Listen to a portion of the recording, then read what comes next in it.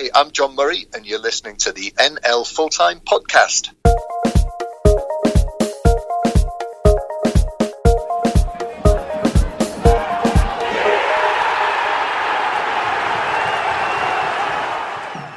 Welcome to this week's NL Full-Time. I'm Luke Edwards, and it's fair to say we've got a packed team this week. Joining me as always, we have Rob Worrell. Hello, Rob.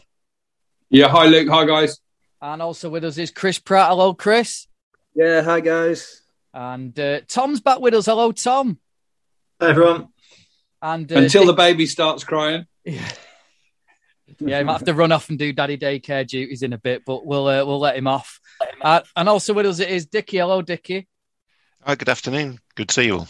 And a special guest this week with us, it's the BT. We were just discussing this before we came on air. It's BT's newest member and youngest member of the National League team. It is Scott Doe. Hello, Scott.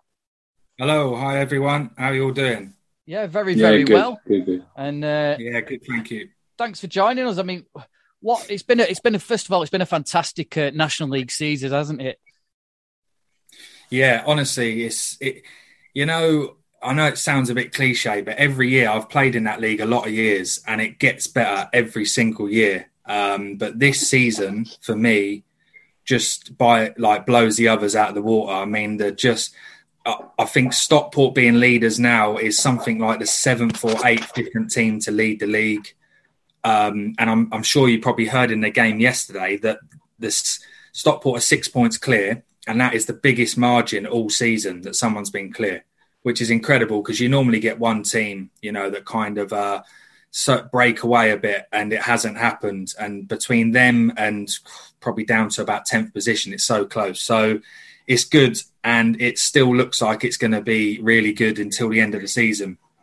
We'll start at Stockport. As you say, they are top of the division. We'll come to Chris on this because obviously you were there, Chris, for the non-league paper, and only 1-0 against Woking. Was it as tough as it sounds for Stockport? Yeah, well, what I would say is that Woking were arguably the better team in the first half, which Woking can do that. And I think the problem that County were having, Scott Quigley wasn't on great form yesterday, but they were chipping balls into the area. And anyone who's seen Woking play know that their three centre halves are about a foot taller than anyone else in the whole National League. So yeah. Woking were just dealing with that. I mean, Moussa Diarra must be about 7 foot, but they were just dealing with that. And in the second half, I think they worked that out and they started playing a lot more on the floor. I've got to say, the big turning point was the sending off of Liam Hogan. I spoke to both managers at the end and they agreed with that. Hogan, no one still knows why Liam Hogan was sent off. Not even the away team know why Scott Hogan was sent off. Everyone thought that Will Collar was the one running the danger because, I mean, he shouldn't have done it. He pushed, I think it was Jack Rolls over, and it looked like Will Collar might get a red card, but he didn't. And Liam Hogan got a red card for some of the fourth official scene in the melee, but that changed it. It fired just under 7,000 in Edgeley Park up, and the atmosphere picked up. Ollie Crankshaw came on and was fantastic, really. And that man, Ash Palmer, again, he scored. Do you know what? Before we move on, I've got a mate who goes to Edgeley Park and he puts money on Ash Palmer to score the first goal, and he's been doing it since Ash Palmer's been there almost, and he's definitely up. Scott, would you say it's Stockport's to lose now? I think so. We've been saying about this a couple of weeks. I mentioned it on the show yesterday that I don't think it's a coincidence since he's come back in as manager. It's just the form that they're in. I mean, they went I think they were 9th or 10th when he took over, and now they're 6 points clear. And for me, that, like you said, actually, Chris, that win yesterday was actually just as impressive as when they've been winning 3, 4, 5-0, what they've been doing to teams. Because Woking are not a bad side. They got, like you said, Moussa. I played with Moussa at Dover, and he is massive. It's safe to say I just let him head everything. I just stood next to him. And then you've got Ini Effiong, who was at Dover as well with me, and he's a real threat as well to any defence. But they had the sending off, and we said it on the show as well. We don't know. No one knows why he was sent off. But to still get that 1-0 win, a clean sheet against 10 men, is impressive. And I was very impressed with that result yesterday. Tom? Yeah, I think one thing that's really noticeable about Stockport as well, they're the top scorers in the division, but they've only got one player who's into double figures for league goals this season, which just shows you how well they're spreading the goals around the team. And I think unlike sort of any of the other challenges, what that really proves is that it doesn't matter how you try and stop Stockport. There's not one player you can try and stop them playing, stop them scoring. They have the ability to hurt you from all over the pitch, as Ash Palmer proves consistently, Chris. And I think that's just really important in a title challenge. Yeah, and they've got such a deep squad as well. One player who came on yesterday, Elliot Newby, around about 60 minutes, and he sort of changed the game as well because no one really notices him. He just sort of buzzes around. But when you think about it, he's sort of linking up play in the final third, and he makes such a big difference when he came on. But I mean, County of Stockport have got 17, 18 players who would get straight into any other side in the division, I think. Just a very quick point, Luke, on Challoner. Is that so recently guided a team, a decent team in Hartlepool on a really long unbeaten run and to the playoffs and through. And, coming back into the National League again so soon and inherited as good a squad as anyone's going to come in and inherit at this level. All he had to do really was apply everything he knows. And I think we knew Stockport had a really, really strong squad at the start of the season. It's why Chris and it's why I predicted them to win the title. But as we hinted at 2 or 3 weeks ago when they finally got back to the top, it actually ended up, or rather 2 months ago, you probably wouldn't have predicted it again, would you? But then 2.5, 3 months, whenever it was, Challoner came in. He has completely and utterly just put all the bits in the right places and said, crack on. Yeah, and we're not. I mean, we haven't even mentioned the win in midweek since the last time we did a podcast as well against Bromley, which was really, really impressive because Bromley are a lot of people's title picks at the start of the season, or at least playoff picks. Luke. All right, Chris. All right. They went there and they don't score a huge amount of goals in the first half, Stockport, but in the second half they tend to get the afterburners on, and that's what they did on Tuesday night as well. Scott, just on Woking as well, they're the only team outside of the bottom three to have lost the most games this season. 4 out of 5 defeats that is now for them. There's a lot of question marks over Alan Dowson as well. I mean, they've gone full time for the first time in a while as well. Do you think it's kind of a bedding in period for Alan Dowson and also for the model that they're going through at the minute? Because they are very inconsistent, aren't they? I think it is. He's a good manager. I know he was at Hampton before and done a good job there. But obviously, Ini Effiong, he left us left over, and I know he actually said he wanted to go to Woking because they were going to full time, and he wanted to stay in full time football. But that is something I would say takes a long period. Will take like a season to get used to them, especially if they've got players that have been used to doing part-time training, but then also if they've got players that have getting players in that they want that are used to the full-time training.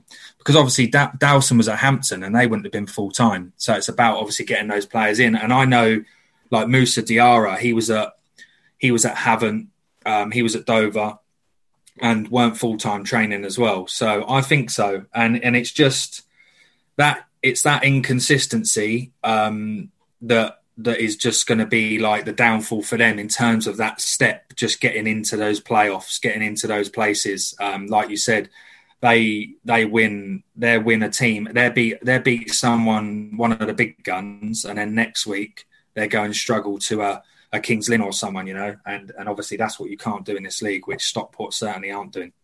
Well, Chris got up with Alan Dowson afterwards, and here's what he had to say. It was a great first half performance, and the second half was just really open. No, it was just I fought for 60 minutes with excellence. I did, but when you play against, you got the best manager in the league here, and you got the best players in the league, and when you play against them, you need to finish your chances. The chances we had in the first half. Second half, I thought the worst thing happened getting somebody sent off because that lifted them. To be honest, they upped their game. Until then, we kept them quiet.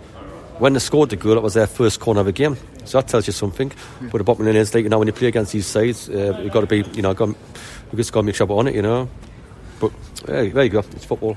Well, you preempted one of my questions because I was going to say it did sort of change. Why do you think that was? I think because I thought we had them quite well then. I thought we had got a bit rattled by it. I thought their fans started being a bit loud. I thought we started putting more in.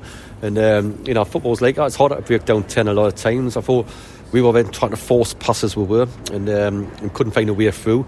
And I thought, and it doesn't matter, we shouldn't have got the corner in the first place, but conceding the corner, a bit heartbreaking really. But we'll let it move another day, we'll let it move on. Did you have any views on the sending off? I think he grabbed and all. I like to see it again. When you as a manager, you protect your players, so you're in the middle of it. So did I see a lot of it? No, not really.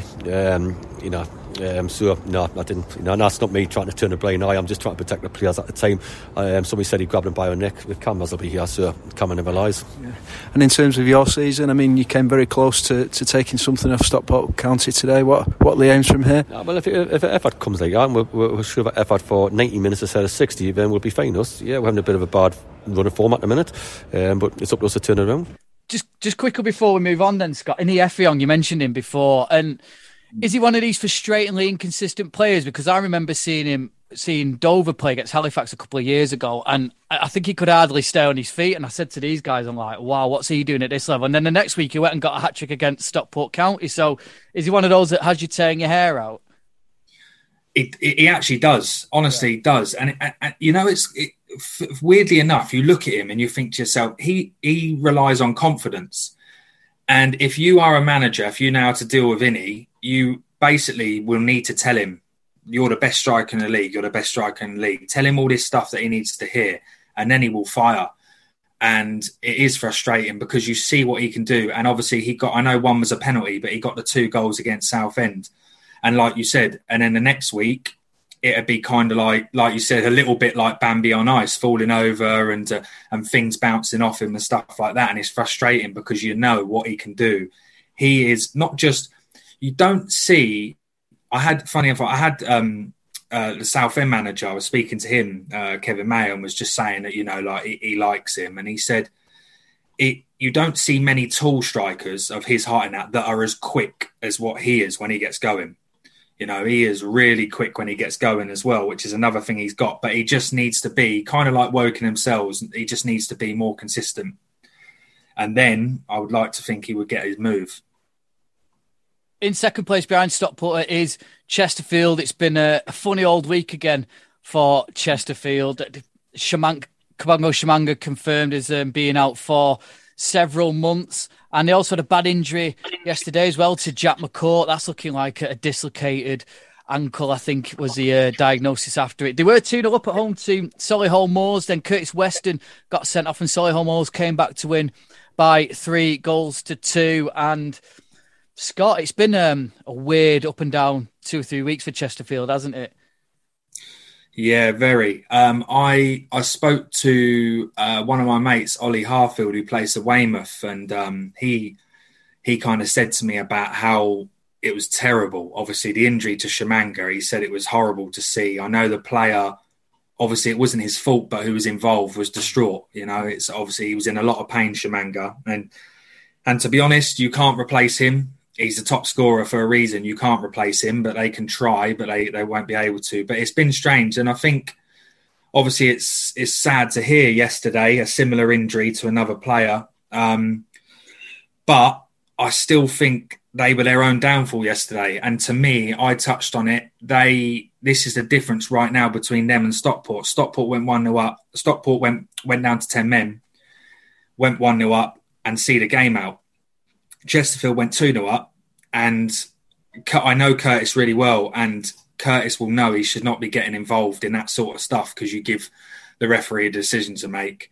And that was the turning point in the game because you're 2-0 up at home. You do not need to get involved in that, get sent off, and then all of a sudden, to a team like Solihull, who are a good side as well, and then obviously they've thrown it away, and now it's gone to 6 points behind Stockport, losing Tshimanga and losing another player, and then losing Curtis for however many games as well, their captain. So it's going to be tough. Yeah, I saw Chesterfield fans bemoaning the ref and the injuries. I mean, is it a case of because they've been riding on a crest of a wave that frustration's maybe creeping in now a little bit, as you say, because they failed to go on and win the game on Saturday?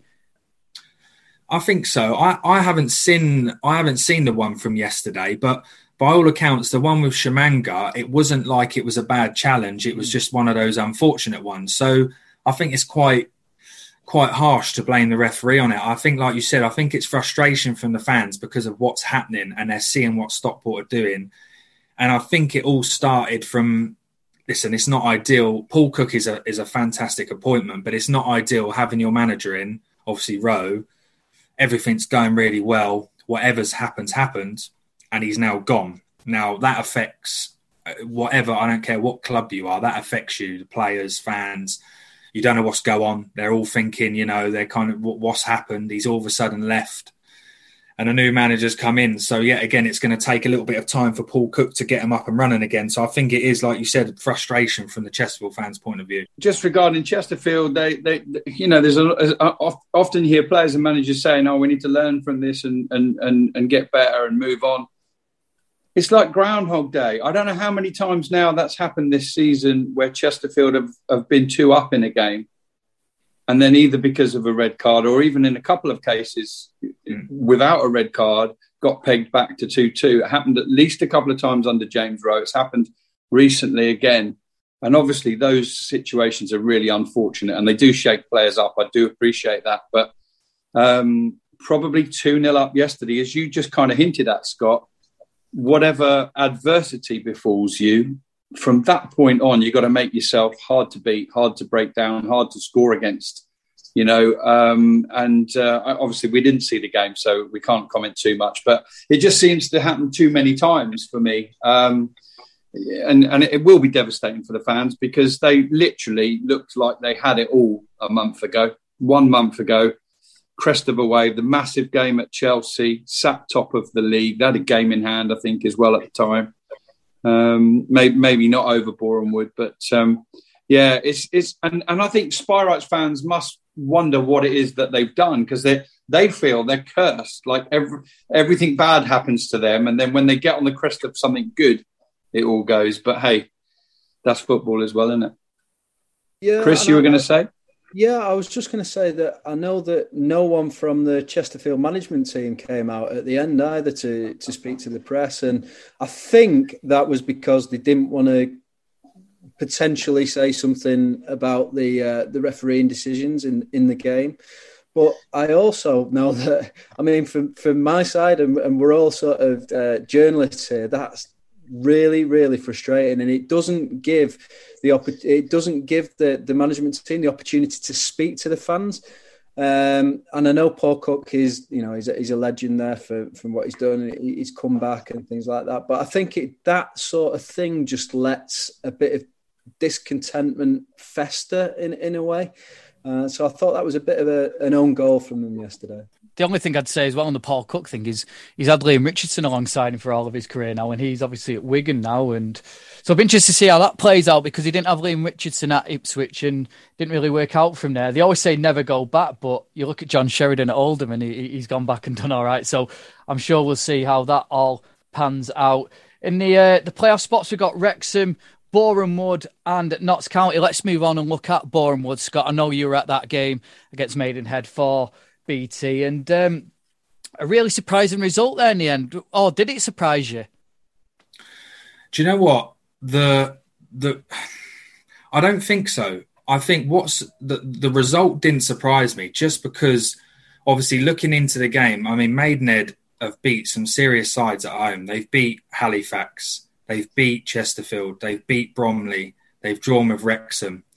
And they're just a different side at home completely to away from home. But the only thing that surprised me is I did think it was possible at some point for everything that's happened for Boreham Wood to hit a flat spot.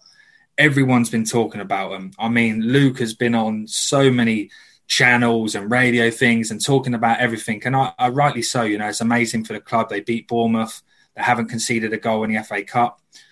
Obviously, they're going to Everton. They've got Kane Smith, who's obviously an Everton like boyhood fan, and I thought there might be a time where it kind of all flattens out and it's all. But yesterday I was surprised at how much. And in all honesty, Luke said it after the game, and I speak to Luke Garrard quite a lot.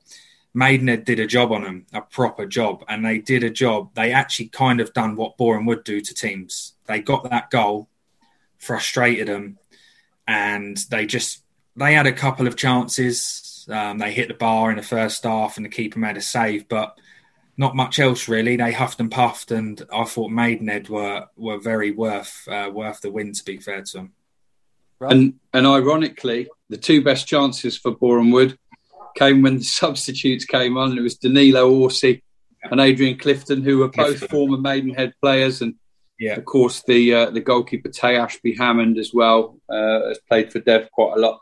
What I wanted to, it's an obvious statement, but I want to try and get underneath it with you, Scott, if we can. So Maidenhead were dropping down towards the relegation positions 6-7 weeks ago, and we were debating who was in that fight. And I think Luke said to me, or to us all, he said, are Maidenhead in serious trouble? Are they in that group? And I said, no, they won't be, because they'll go and back to back in a week, they'll go and beat two of the top sides or whatever. They literally went and did that 2 weeks later. But my question is, to you, Scott, why is it that they can do that so consistently? Not just this season, other seasons. They love to bring down the big boys, but they end up in the bottom third of the table because they don't win enough points and enough games against the sides in and around them. Can you put your finger on why that is? The only thing I can think, and this is from just in terms of me when I was playing, is when you're at home and you've got, they play that. Obviously, if you've been to Maidenhead, you see they got the slope, and yesterday it was very windy. They play the conditions very well, and Luke obviously mentioned that in his chat before the game. But I think it's just getting up when you've got obviously like Boreham Wood coming to town. Obviously, the whole thing with the FA Cup. You got Chesterfield coming to town. You got Bromley. You got Halifax. I think it just instantly, they may have a group of players that it just gets you, they get up for that game so much. You don't need much to get up for that, Like they were probably talking before the game, Devonshire, and he's probably thinking, we've got a big crowd coming in today, but he's probably thinking, listen, they've got all this FA Cup parade coming on. Let's go and spoil it. That's probably what a manager would be saying. Let's go and spoil it, go out there.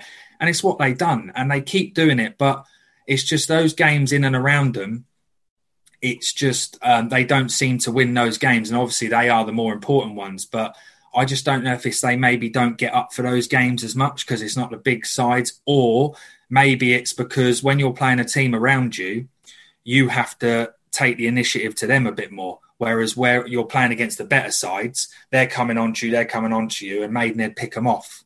And I think that's the only reasons why I think that they kind of they keep doing what they're doing and beating the big sides and not around them. Scott, are you? I know, obviously being based up here in the northwest, a couple of Stockport fans, they feel that the biggest threat to Stockport is Boreham Wood. Would you go along with that, or do you think the FA Cup might derail them? Put you on the spot there, aren't I? Yeah, you know what? I think. I actually think that the FA Cup is going to, as amazing it is, I think it's going to hinder them. And the reason why I say it is, as when I was a player, I always used to think, I don't want games in hand. I want points on the board. People say, like Boreham would have got 4 games in hand. Doesn't matter. I want points on the board. We had this debate. So you agree with points on the board first then, yeah? Yeah. I go points on the board. And they're a small squad, aren't they? They're not a big squad. They're one of the smaller squads. So they won't be equipped to cope as well with 3 games a week. Exactly that. And it goes to, we had this when I was at like Boreham Wood, and we got to the playoff final against Tranmere, and certain games that we struggled, it was squad depth, and they have a better squad depth now. They do have a better squad depth, but Saturday, Tuesday, Saturday, they're going to be doing that for probably a month or so, or a couple of months, when the other teams, Stockport and that, won't be doing that. And I think, like a few seasons in a row, Boreham Wood, they're up there. and then they've dropped out a little bit. And it is only because of that reason, just because of that squad depth and because of those games and handling all those games. And like we said, I mean, like Chris said, Stockport had Crankshaw coming off the bench. I mean, he's been incredible this season, and he's coming off the bench for them. And I just think it will hinder Boreham Wood. They will still be up there, definitely. I'm just not sure if they will be able to compete and stay with Stockport and Chesterfield at the top. Well, look at Wrexham there in the playoff positions. They went away to Wealdstone. It looked like they were going to fall to defeat. They fell behind to a Reece Brown penalty. Then Jack Cook was sent off for Wealdstone 4 minutes from time, and dramatic scenes with Wrexham grabbing an equaliser from Jordan Davis, which we'll get onto in a minute, and then Reece Hall-Johnson in the 95th minute snatching the win for Wrexham. But I'm going to bring Dickie in here. Dickie, should Jordan Davis's equaliser have been allowed? Well, it's a fascinating question. It was something I actually saw raised on Twitter last night. Because Jordan Davis took the initial free kick and struck the crossbar, and because nobody else touched the ball in between him then getting the ball and putting it into the net at the second attempt, there is an argument that should be an indirect free kick against Wrexham, because the same players touched the ball twice with nobody else touching it. But you know, it's an academic point, isn't it? It's an interesting one, but it's an academic point because the goal was given. We said this morning as well about this. You don't really want to see goals chalked off for things like that. But you know, strictly speaking, if it is the rules, it's the rules. But yeah, it was if it is a stroke of luck Wrexham have had, it got them back into it. I mean, I was looking yesterday afternoon. I could see the way the rest of the results were going. Wrexham go a goal behind, and you're looking at that point and thinking, you know, is this an afternoon where it starts to drift away from them? You know, almost. I'm not talking about playoffs, but you know, I think we can say that they're not, you know, going for the title now. But even then, you're starting to see it drift away from them, and they get a stroke of luck, get back into the game, and then a 95th minute winner, and you know, they're still on track. Scott, what do you make of that? What do you make of Wrexham? Have they been a bit underwhelming in your eyes? Or I think so. I mean, they've got. I know they went through a period where they wasn't allowed the fans in, but obviously they've got a great fan base coming back with the new owners coming in. But I think that result yesterday is funny. That I think that free kick situation that might even be so rare it happens in a game. The referee probably didn't even notice it himself because it doesn't happen that often. I'll tell you, it would have been a shame because the finish. I mean, to finish the ball how he did after that free kick was incredible. But I do believe that could well definitely turn their season in terms of sparking them, because that is a major comeback. And like you said, Notts County will win him. And I think if they lost that game yesterday, we were saying that as the results coming in, I think there might have been a bit of pressure building on Phil Parkinson if they lost away to Wealdstone, because it's a game they should be winning. But I think so far they've brought in Palmer, but I think they should be achieving better than what they are. I think they should be up there with the top team. So I think I would say they are underachieving, in my opinion. Just to add to that, if you just look at Stockport, Wrexham have got 2 games in hand over those. If we say that they did win them, they'd be 6 points behind Stockport. So I personally don't think Wrexham will win the title, but I don't think you can write them out of the title race, not with the resources that they've got. And the fact that, as Scott says, it hasn't really clicked. It hasn't really fired. We had Joe Pope on the guest the other week who watched the game at Torquay, and Wrexham didn't really impress them at all that day. They were struggling. They were just lumping the ball up to Ollie Palmer. But it could click. And if it clicks over these remaining, whatever it is, 17, 18 games, they've got the resources that they could still ask questions there. I think Wrexham probably only get a serious crack at the title now if the Stockport juggernaut. No, that's fine. Everything that I was going to say, I don't think you can write them out of it. And even if, you know, Stockport only have to lose a couple and draw a couple or something like that, and then it opens up a whole new group of teams that we're not really talking about anymore. The Halifaxes, even your Solihull's and Bromleys. So I don't think you can write any of those ones off just yet. Yeah, and just remember, I know it's a different league, but everybody was handing the title to Manchester City 3 weeks ago. Yeah. Now with the winner of their game in hand, Liverpool will be 3 points behind them. So even Manchester City, even a team that good, can slip up, lose a couple of games, draw a couple. And that's the beauty of the 3 points for a win and only one for a draw, because good teams, when they don't win, they often find a way not to get beat. But these days, if you're one of the very best teams, you're competing for titles, draws are almost like losses. In terms of Wealdstone, Tom, I mean, to me, they're having a pretty good season. Yeah, I think they are. I think they've used the loan market very well. I think they've used it in some key positions where it's difficult to find the quality that you'd want to keep you up in the National League. Goalkeepers, centre-backs, those things that you build a season on as opposed to winning matches with, i.e. strikers. The things you build a season on are hard to find. And so they've looked at, they've clearly got a good relationship with Fulham. They've got George Wickens and Conor McAvoy in, both very good players. And then they've used them well. They've also not been afraid to sort of let people move on as well. The likes of Connor Stevens has been such a big player for them for a number of seasons, but they've not been afraid to move on and try and develop. Interested to see how Nathan Ferguson gets on for them as well. I think that's a good signing. They do like to have one mercurial type player in with them, as we've seen with Ryan Gondo in the past, Craig Fassan-Maid, who's just gone to Hemel. So yeah, I think they have done quite well. I don't think they are really in any danger of going down, are they? And if you'd given them that option in August, I think they'd probably have taken it. Yeah, and there's a big battle between Stockport and Wrexham. Wrexham go to Stockport 1 week before the end of the regular season. So Notts County are just outside the playoffs. They got a 2-0 win thanks to Carl Roberts and Kyle Wotton. And Notts County, they're still there or thereabouts, aren't they, Scott? Notts County are all, although obviously there would have been people that would have maybe, had them down to win the league. They're a little bit of a dark horse going about their business quite quietly, but I covered their BT game against Dagenham and Redbridge at Notts County, and they ended up just overpowering them, to be honest. And with Rodriguez, Roberts, Wotton, who scores a lot of home goals, I think they're like we said with Wrexham, you definitely can't counsel them out the title race, and it will happen. I know. Just quickly, we were saying about Stockport, and like you said about the Man City, they will have a slip up. It happens to everyone. It's just how they obviously deal with it and how long it goes on for. And that will allow other teams like Notts County, Halifax, if they keep chipping away. But they'll definitely be up there come the end of the season. They look like a good side. Rob, I know Eastleigh, they're without a manager still at the moment. It doesn't seem to be a rush, does there? No, I think we've been keeping a close eye on that situation, and one of the sure telltale signs is when you see what happened in the week.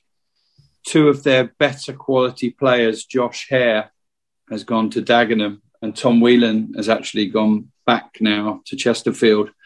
When I say back, he wasn't on loan or anything, but he's gone back to the club that he was at before. So it's a little bit worrying. They haven't appointed a manager, and it looks to me like they're cost cutting, maybe gambling on the fact that they're safe. But I think there's probably, especially when you see the little sparks of form that Kings Lynn and Weymouth are getting, I don't know if they are quite mathematically, well, they're certainly not mathematically safe yet. And that looks a bit of a risky strategy. You also don't want to, are you potentially going to alienate your supporters as well? Why are they going to bother turning up other than the season ticket holders if it looks like you've pretty much thrown the towel in? I don't know if other people have seen it like that. Scott, have you heard anything? I mean, that's quite significant, isn't it, when two of their better 5 or 6 players suddenly are offloaded? Yeah, it is a strange one, actually, because I actually thought it was...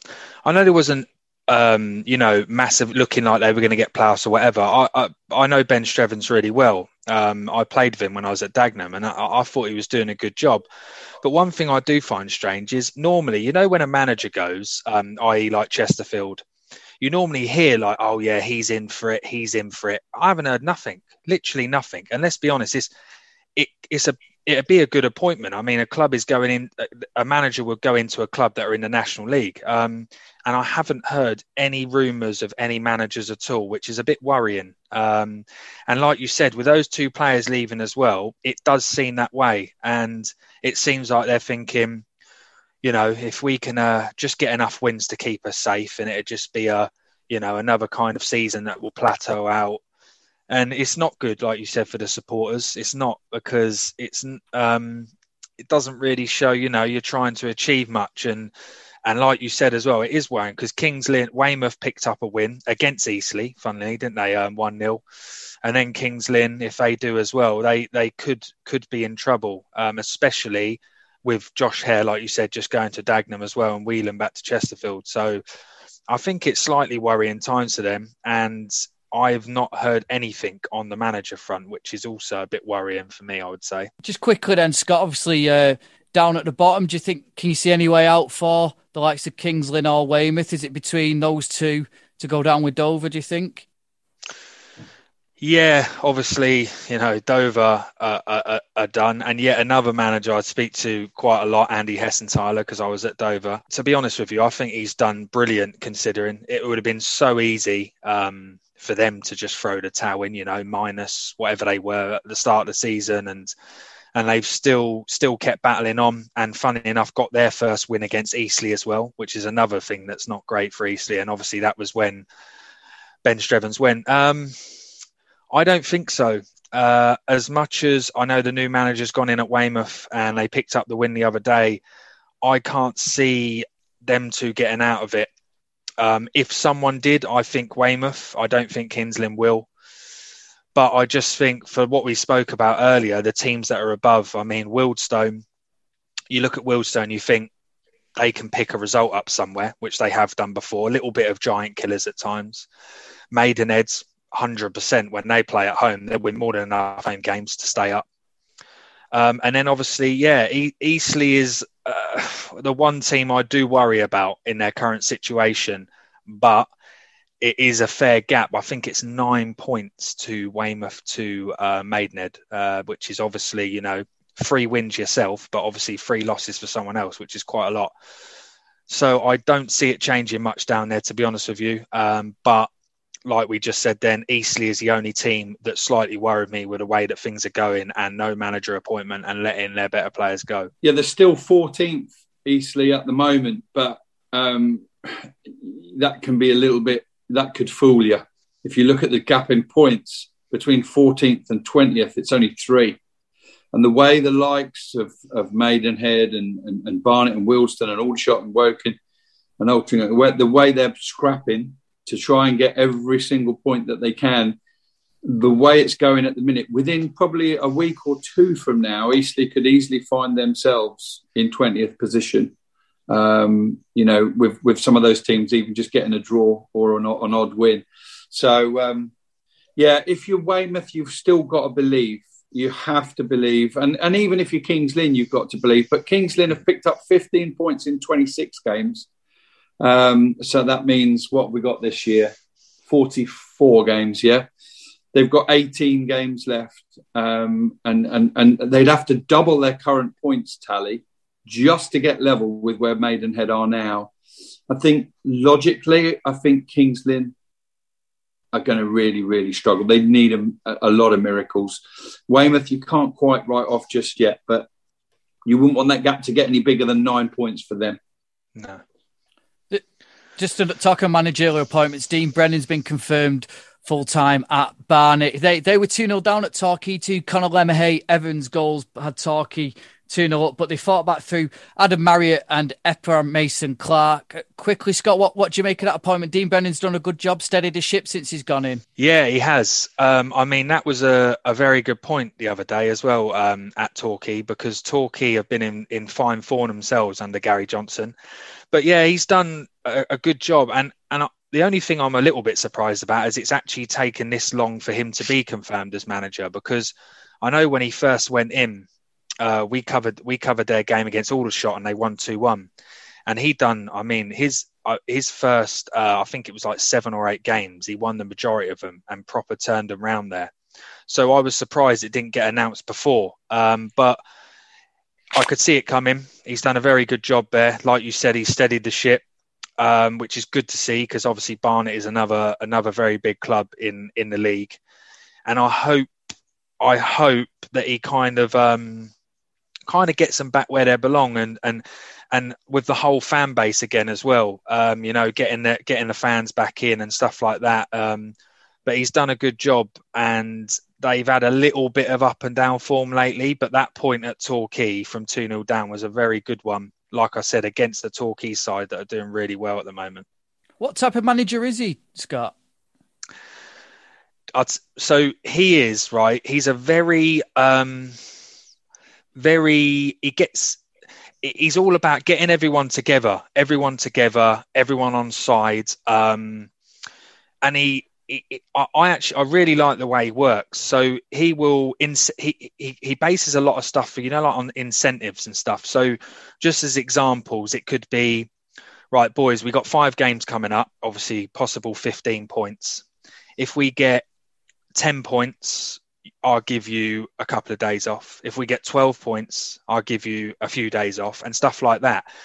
And he was, I was talking to him, like I said, after that Aldershot game, and it was something that was really working because obviously the form was turning round, and he is just big, very big. There's some managers, who are more tactical. I would say like Luke Garrard. Luke Garrard's a very tactical manager, goes in detail. And Dean is a very getting everyone together, squad together, everyone all as one, and taking it onto the pitch sort of thing.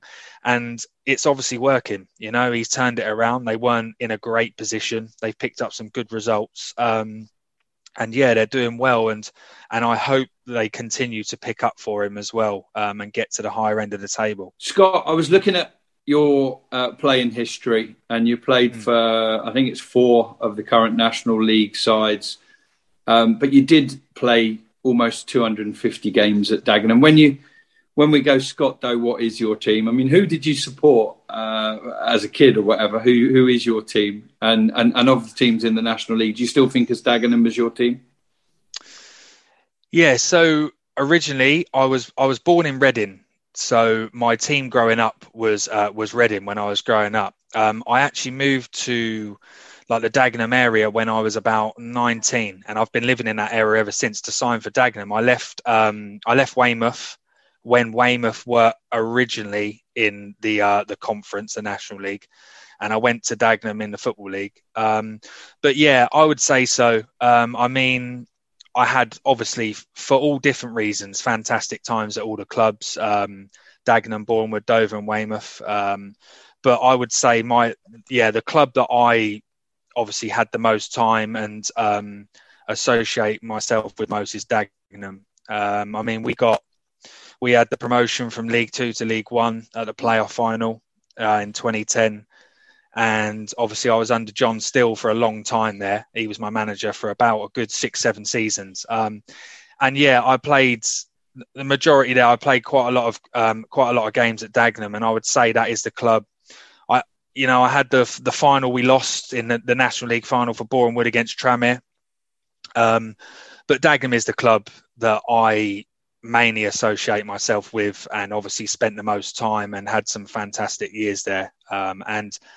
And yet again, a club that I really want to see do well in the National League, and I would love to see them get back into the Football League themselves. Brilliant. Well, thanks ever so much for your time and joining us, Scott. You join a long line now, a tradition of BT Sport pundits and presenters coming on and joining us. Scott, thanks for joining us. It's been an absolute pleasure. No worries. Thanks a lot. My pleasure. It's been really interesting. Obviously, a good chat and good to speak about, obviously, a number of the different clubs in the league and what have you. So really good. Thank you very much. If you see somebody showing any of the signs of a stroke, you don't have to think about it. You just dial 999.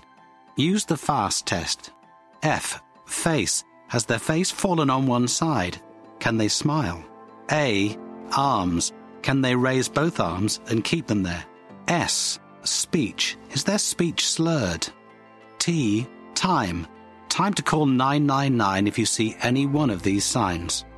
Act fast, make the call, dial 999.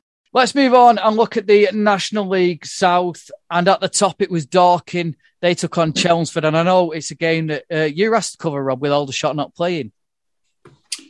Yeah, I was due to actually go to Meadowbank for the first time, and I'm excited to make that trip when I can. Unfortunately, there's too much train disruption for me to get from Minecraft on there, but I did follow it closely, and I watched a live commentary of the game, so I didn't see it with my own eyes. But what I heard was a very quick and strong start from Dorking. They got themselves ahead after just 4 minutes. Briggs' 10th goal of the season, and I think he, as a player, provided he does step up, and this is what I want to throw to Tom on in a sec. I'm not assuming anything with Dorking. They're in the best position. They have a great chance to go on and win the title. They won that game 2-0 yesterday. Chelmsford asked a lot of questions in the middle of the game, by the way. But my talking point from it is this, Tom. Dorking have an excellent chance of going up, either automatically or via the playoffs this season. If they do, it's going to be quite a challenge to go up another level and compete in what is a more competitive National League than ever. They're going to have to address the question, do they go full-time or not? And I don't know, Mark White might have already been quoted on what he's going to do but in that situation. But what do you think? Do you think they should go in and, be us against the world with a strong part-time side for the first season? Or do you think that they're going to have to go for the full-time model? What do you reckon? I think it's a difficult one. I think Woking showed that there is mileage in having the best part-time players in your region playing for you. I think it can be work. It can be done well, especially if you don't necessarily have the budget to compete for the best full-time players. What Mark White has always done very, very well is get promoted and then assess. You'll never see Dorking challenge for promotion their first season. They don't throw the budget at it. They don't throw money at bringing in all the players they think can take them to the top straight away. They come in, they make one or two clever adjustments and consolidate for at least 1 or 2 seasons. And I fully expect them to do that again. Let's be clear about this. It would be a travesty if Dorking don't go up. They're the best team in the league. The 2 best teams I've seen in this division are Dorking and Ebbsfleet. Ebbsfleet, when they have the opportunity to play their way, will rip teams to shreds. Dorking can play every other team's style, and they can do it better than them. That's why Dorking are the best team in this division, and that's why I think they'll do well. I think the 2 talking points for Dorking will be age. So some of their really key players are getting older now. The likes of Barry Fuller, the likes of Wes Fogden. They bring so much experience from their careers, but there obviously is a timestamp on that. And then the other factor is the likes of Matt Briggs. So Matt Briggs, for my money, is the best player in the division. I think he's a fantastic winger, has been for a few seasons. But, it's the old Josh Casey problem. He has a very good job. Would he be willing to take that step up to go to a National League tilt and play on a national level? Jason Pryor is another example. He turned down the chance to do that with Havant, and that's how Dorking managed to pick him up. He didn't want to play at National League level. He didn't want that travel. Whether or not that calculation has changed, I think that'll be the challenge. But I feel they'd be best placed sticking part-time, consolidating, and then maybe looking to adjust once they know they can compete. And 2 quick further points on the Dorking situation. Number one, a little bit of a concern yesterday, Alfie Rutherford limping off towards the end. It might just have been cramp, but even after a bit of tension from the physio, he kind of limped off a little bit. So there's a suspicion of maybe a hamstring tweak there with Alfie Rutherford. And the other point I wanted to make just is to confirm to the listeners that in 2 weeks' time, 2 weeks today, the Dorking manager, Mark White, will be coming on to join us on the NL Full-Time Podcast. He will probably give you a much better answer to that question than I did.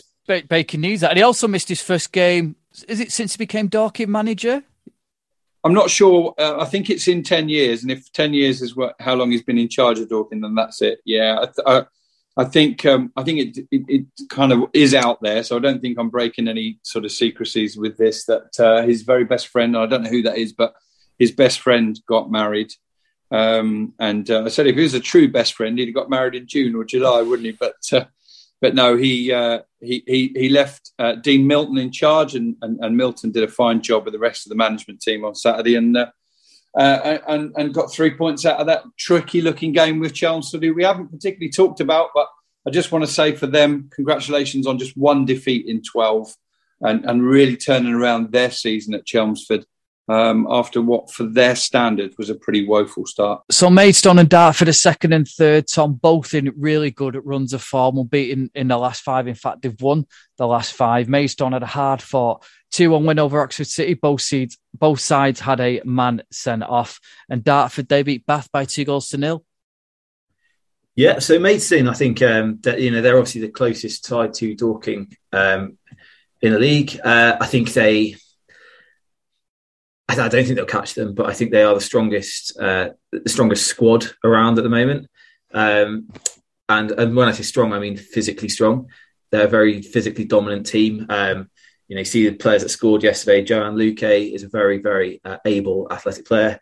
Also a very good footballer. Joe Aylell is, he absolutely epitomises what Maidstone are as a team at the moment.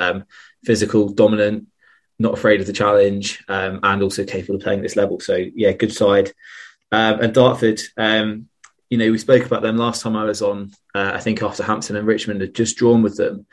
And they were in a really rough spell. A lot of people were questioning how the club was being run. They just sold Noor Hussein to Southend United. Since then they've gone from strength to strength. Really, they've used the loan market well. They've brought in the likes of Marcus Denanga from Altrincham. They've brought in Corey Roberts from Bromley. They've used Steve King's connections with Queen's Park Rangers well to bring in two of their young players. I actually bumped into him down there at QPR's under-23 match once when he was scouting players. So no surprise to see him picking up players from QPR. They're playing again how you would expect them to play, to be honest. Storming up the form table and the actual table. Just a quick footnote on the Maidstone thing. Maidstone play Dorking next Saturday. So first against second, and it'll be interesting to see, Tom, just how they do square up against Dorking. In a game that, of course, is not a must-win for Dorking. You could argue that with a 3-point difference, a draw keeps the distance between them, but Dorking will be looking to win it for sure. Oxford City are in fourth, even though they lost at Maidstone. Hacken Hayretten was full of praise for Oxford City, and he seems to think that they won't go away from those playoff positions. No, they won't, and they've ridden the loss of David Oldfield really well. I was surprised to see that they managed to cope with him going as easily as they did. It's a really interesting one, like this league, is that those three teams that you talk about, I mean, I've not been impressed with Dartford when I've seen them, but also the team that's taken the field for Dartford now is totally different to the one I saw. But outside Dorking, Ebbsfleet and probably Maidstone, there's no one in this league that I really think is that good. They're all fine teams, but they're all, any one of them could drop out of the playoffs, any one of them could come into the playoffs. I wouldn't be surprised to see Oxford finish third, but I also wouldn't be surprised to see them finish 13th. And that goes for anyone in that sort of 10 spots as well. I don't think they'll drop away. But also, I think, for example, Eastbourne Borough, I think Eastbourne Borough will finish strongly. They've been doing really well recently. As long as Jakob Farnios keeps scoring, Oxford will keep doing well. There was also one of those things in the match which I absolutely hate, which is when a player gets a red card in the 90th minute for the team that loses, which makes the result look not quite as impressive for the team that wins. As Harvey Bradbury picked up a 90th minute red for Oxford yesterday. And so, Tom, just to narrow it down, are you kind of saying with that as well? Are you inferring that the National League South title race is between three teams? Or do you still think Ebbsfleet, with a game in hand that might put them 10 points behind, is it too soon to write them off? No, I don't think Ebbsfleet will be in the title race. I just think that on their day they are with Dorking the best actual footballing team in the league. It's just, they need the right conditions to play. They need to get the ball down on the pitch and play through teams. If they can't do that, then they struggle. Whereas Dorking and Maidstone will win the fight first and foremost. I think it's Dorking's league to lose, but I think it would be Maidstone that will pick up the pieces if they do. A massive ball for Maidstone next week, because if they do go to Dorking and pull off a win, they'll be level on points and have a game in hand. They'll actually take control of their own destiny. But if there's one game in the National League South that I'd really love to watch, it would be next Saturday. But hopefully, weather allowing and storms and trains and everything else, I'll be up at Wrexham watching Aldershot. Nice. And also, don't forget this league, like no other league, and also not like I've seen in this league before, the shock results come thick and fast as well. Tunbridge went and beat Dorking 3-1 10 days ago. To do the double. Exactly, and the only loss that Dorking have had in nearly 3 months. You just can't legislate for that. But those results seem to be happening every single week to at least one of those teams at the top. In 5th, 6th and 7th are Ebbsfleet, Chippenham and Eastbourne. None of them won. Chippenham and Eastbourne both faced each other and drew in the end, 1-1. Dulwich Hamlet are also in the playoffs. They drew 0-0 with St Albans. And Ebbsfleet, you mentioned about them, Tom, on the day they can be very good, but equally teams can work them out and haven't got a much needed win. They beat Ebbsfleet by 4-2. Yes, as you say, much needed. If I'm totally honest, that it feels to me like Paul Doswell's having almost like a last throw of the dice of trying to make things work. It hasn't gone well there for him. Whether that's more on him or more on the club, I don't know. But he's brought in, I think, 5 players in the last week and shipped a few out as well. But they're good signings too. Stephen Payne from Chesterfield, Sam Smart from Eastleigh, Alfie Whittingham, this time actually from Aldershot, and Manny Duku from Inverness Caledonian Thistle. Well, Payne scored twice already. Duku scored yesterday. It looks like he's brought in a lot more firepower. And if I want to say, just they're more accomplished players than some of the players that they're replacing. And that was a really important win for Havant, because before that it was, my screen only shows the last 10 matches. So it was at least 9 games since they'd won. And along the way, that included an 8-0 loss to Dorking. So, yeah, really important victory for them yesterday. Yeah, apologies, Chippenham are just outside the playoff places. As I say, they did draw 1-1 with Eastbourne. Welling are down there, as are Braintree. And I know, Tom, you've been going on about Braintree and you think they'll get out of it because of you saw them against Hampton and were really impressed with them. And they got a win against Hungerford, who've been going well this season. Yeah, they did. And, I'm not saying that Danny Robinson's copying me or anything, but he said much the same after that match that, Braintree will not be in trouble. They're a good outfit. They're a combative outfit. It was a Camille Conte goal for them. They got a win against Hungerford yesterday. And I just think they'll be fine. Realistically, I think any of the teams from probably 16th, which is Hampton down, could get sucked in now. But, Billericay are probably still just about the worst side as well. So them being at the bottom is unlikely to change. We'll see about that, won't we? Yeah. Talking of Hampton and Richmond, Tom, the one game in the National League South, despite the Storm battering, credit to all the National League South clubs that got their games on. The one that didn't survive yesterday, tell us about that one. What happened? It was a bit of a last-minute thing, wasn't it? Yeah, it was. It was super frustrating as well. I think, I arrived at the ground at about 12:30, the same sort of time as the players were arriving from both teams. The referee turned up at 1:45, which I thought was quite poor in the first place. Generally I'm not one to criticise referees. They make mistakes on the pitch the same as everyone else, but that seemed like just poor prep to me. He then okayed the pitch at 2 p.m. and then, following further rain, waited until 3:15 to call the game off, which was a bit of a joke for the players, for the fans who travel from Tunbridge, for the fans who travel from Hampton. At 2 o'clock, the pitch was borderline playable, and the forecast made it quite clear that we were just going to get solid rain for the next hour. So if you were going to call it off, that felt like the time to do it. So a bit frustrating, especially as always happens, literally as soon as he called the game off, the sun came out and then didn't stop shining for the rest of the day. But you can't predict that, can you?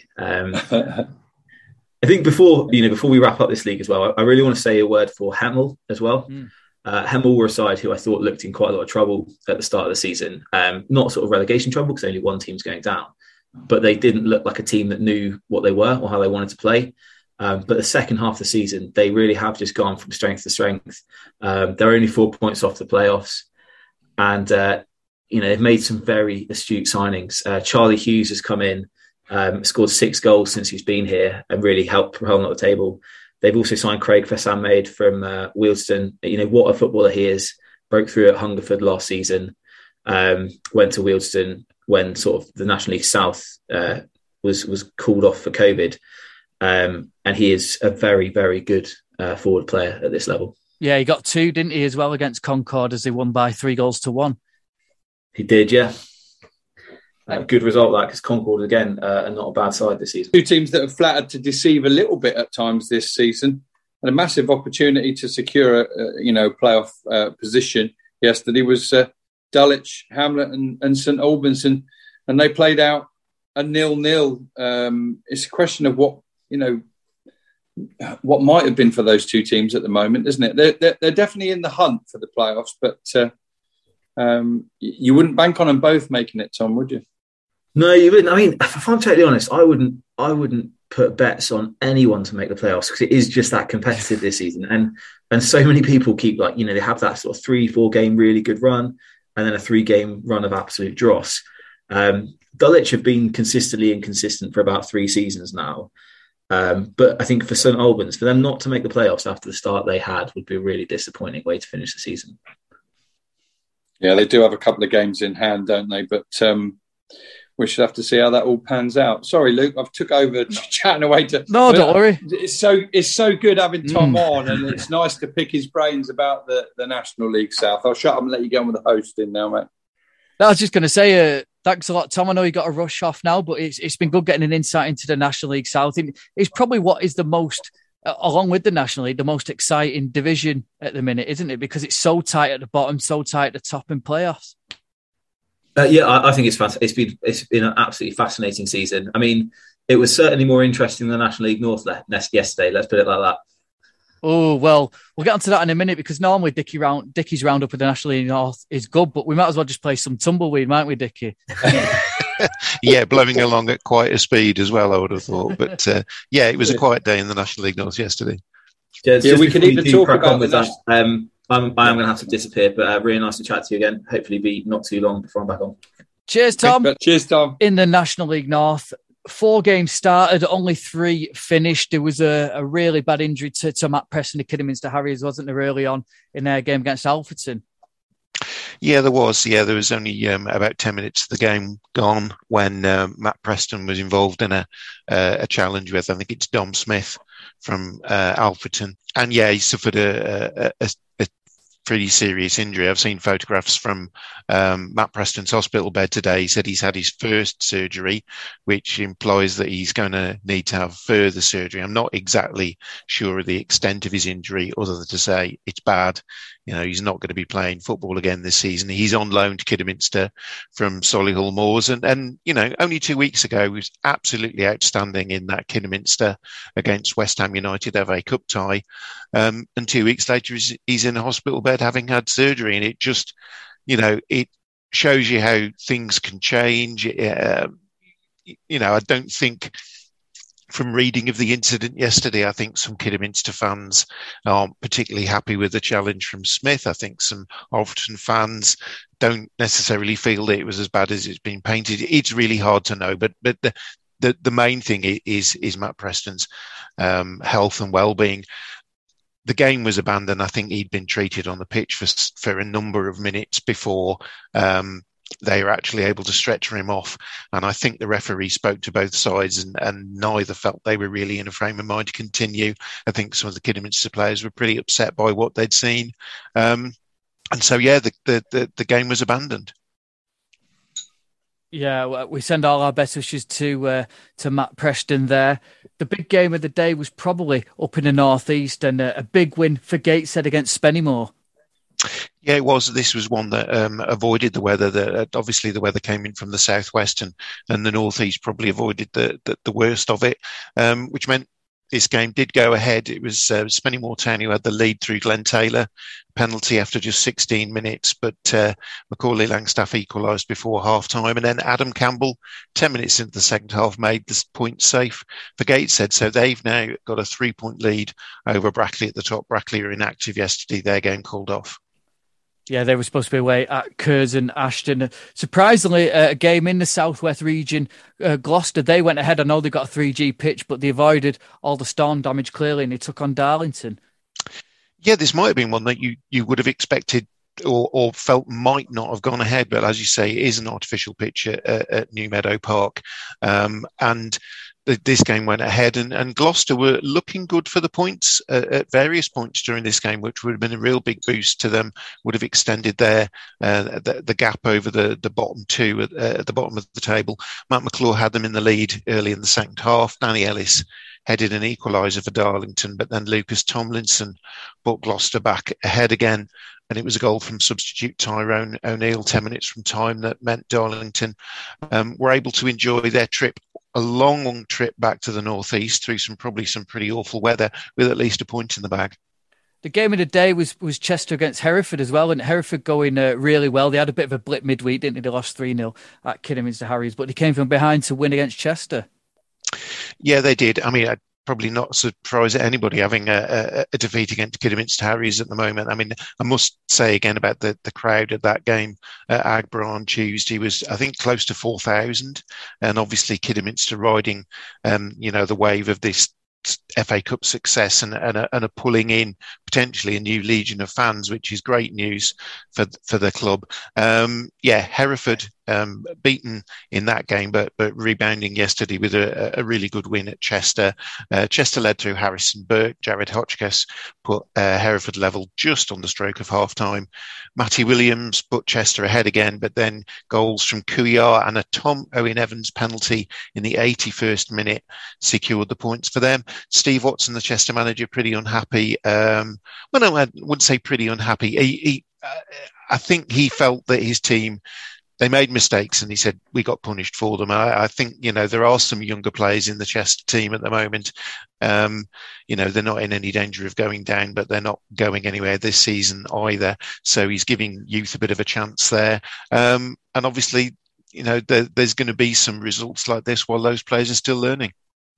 I know, Dickie, Tom mentioned about a late postponement at Hampton. It wasn't quite as late for you, but I know you were close to the Fylde coast when it got called off, weren't you?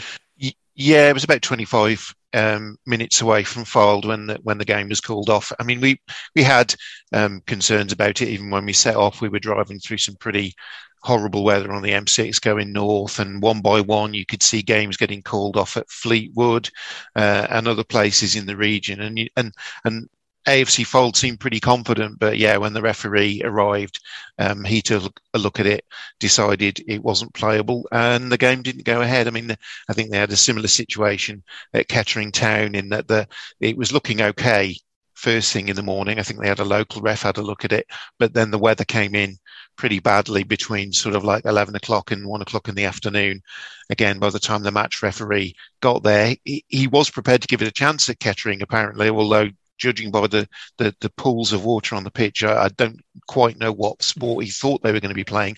But yeah, that game got called off as well. And, a similar tale elsewhere. I mean, as usual, when these things happen, you get supporters kicking off a bit about clubs calling things off late. But, it is down to referees ultimately as to whether games go ahead. And it's very unfortunate. I'm sure clubs don't want to lose matches, don't want to lose income, but it happens. And listeners, we've had a bit of banter between us. Obviously, as I think most of you will have worked out now, we've got a couple of the five of us in the north, Dickie's in the Midlands, and me and Tom are in the south. So we do have a bit of north-south banter. And what it just shows is that the timing of that storm, really, it came in the south and it battered the south a little bit, but hopefully not too much damage was done, and a lot of the games were able to be played on the Saturday. But the worst of the wet and blustery weather hit the north, didn't it? The following day, and put the kibosh on a few of those games. But, there was a lot of snow around as well. I mean, I know Bradford got called off because of snow rather than any sort of wind damage or rain. Yeah. So that's it. And another little topic of discussion in the NL full-time WhatsApp group these last few days has been about XG. We're pretty divided on that. Expected goals, of course, but I wondered if it stood for expected games this week. We could do a whole podcast on XG, couldn't we? And just rant for an hour, I think. I would be ranting, and I think Chris would be defending it, and Dickie probably backing him up with some good stats as well. Look, Luke, just before we round off, there's quite a good full set of fixtures really due, particularly in the National League North and the National League itself during the week. A couple of games that have really caught my eye. A couple of big games in the Midlands. Chesterfield against Wrexham stands out, doesn't it, on Tuesday? And Notts County against Halifax as well.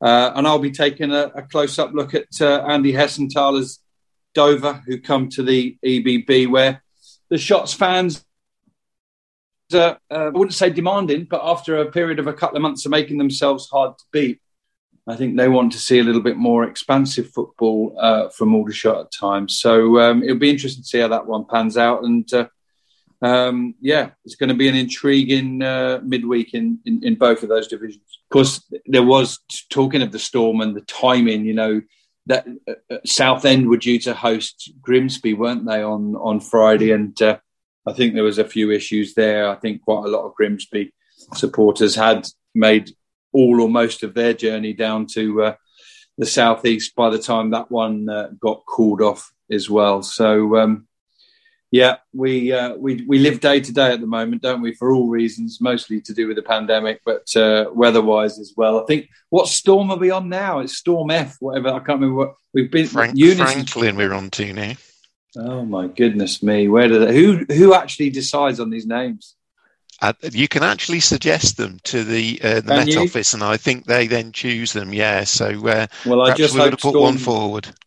I just hope Storm Gertrude doesn't arrive next weekend, because I'm looking forward to my trip to the racecourse ground.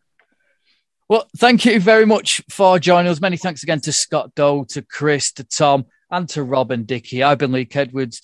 Give us a follow on Twitter at NL Fulltime. It's the same on Instagram. And give us a subscribe and a like, and leave us a review as well. You can find us via all good podcasting platforms. Until then, look after yourselves, and we'll see you all very soon.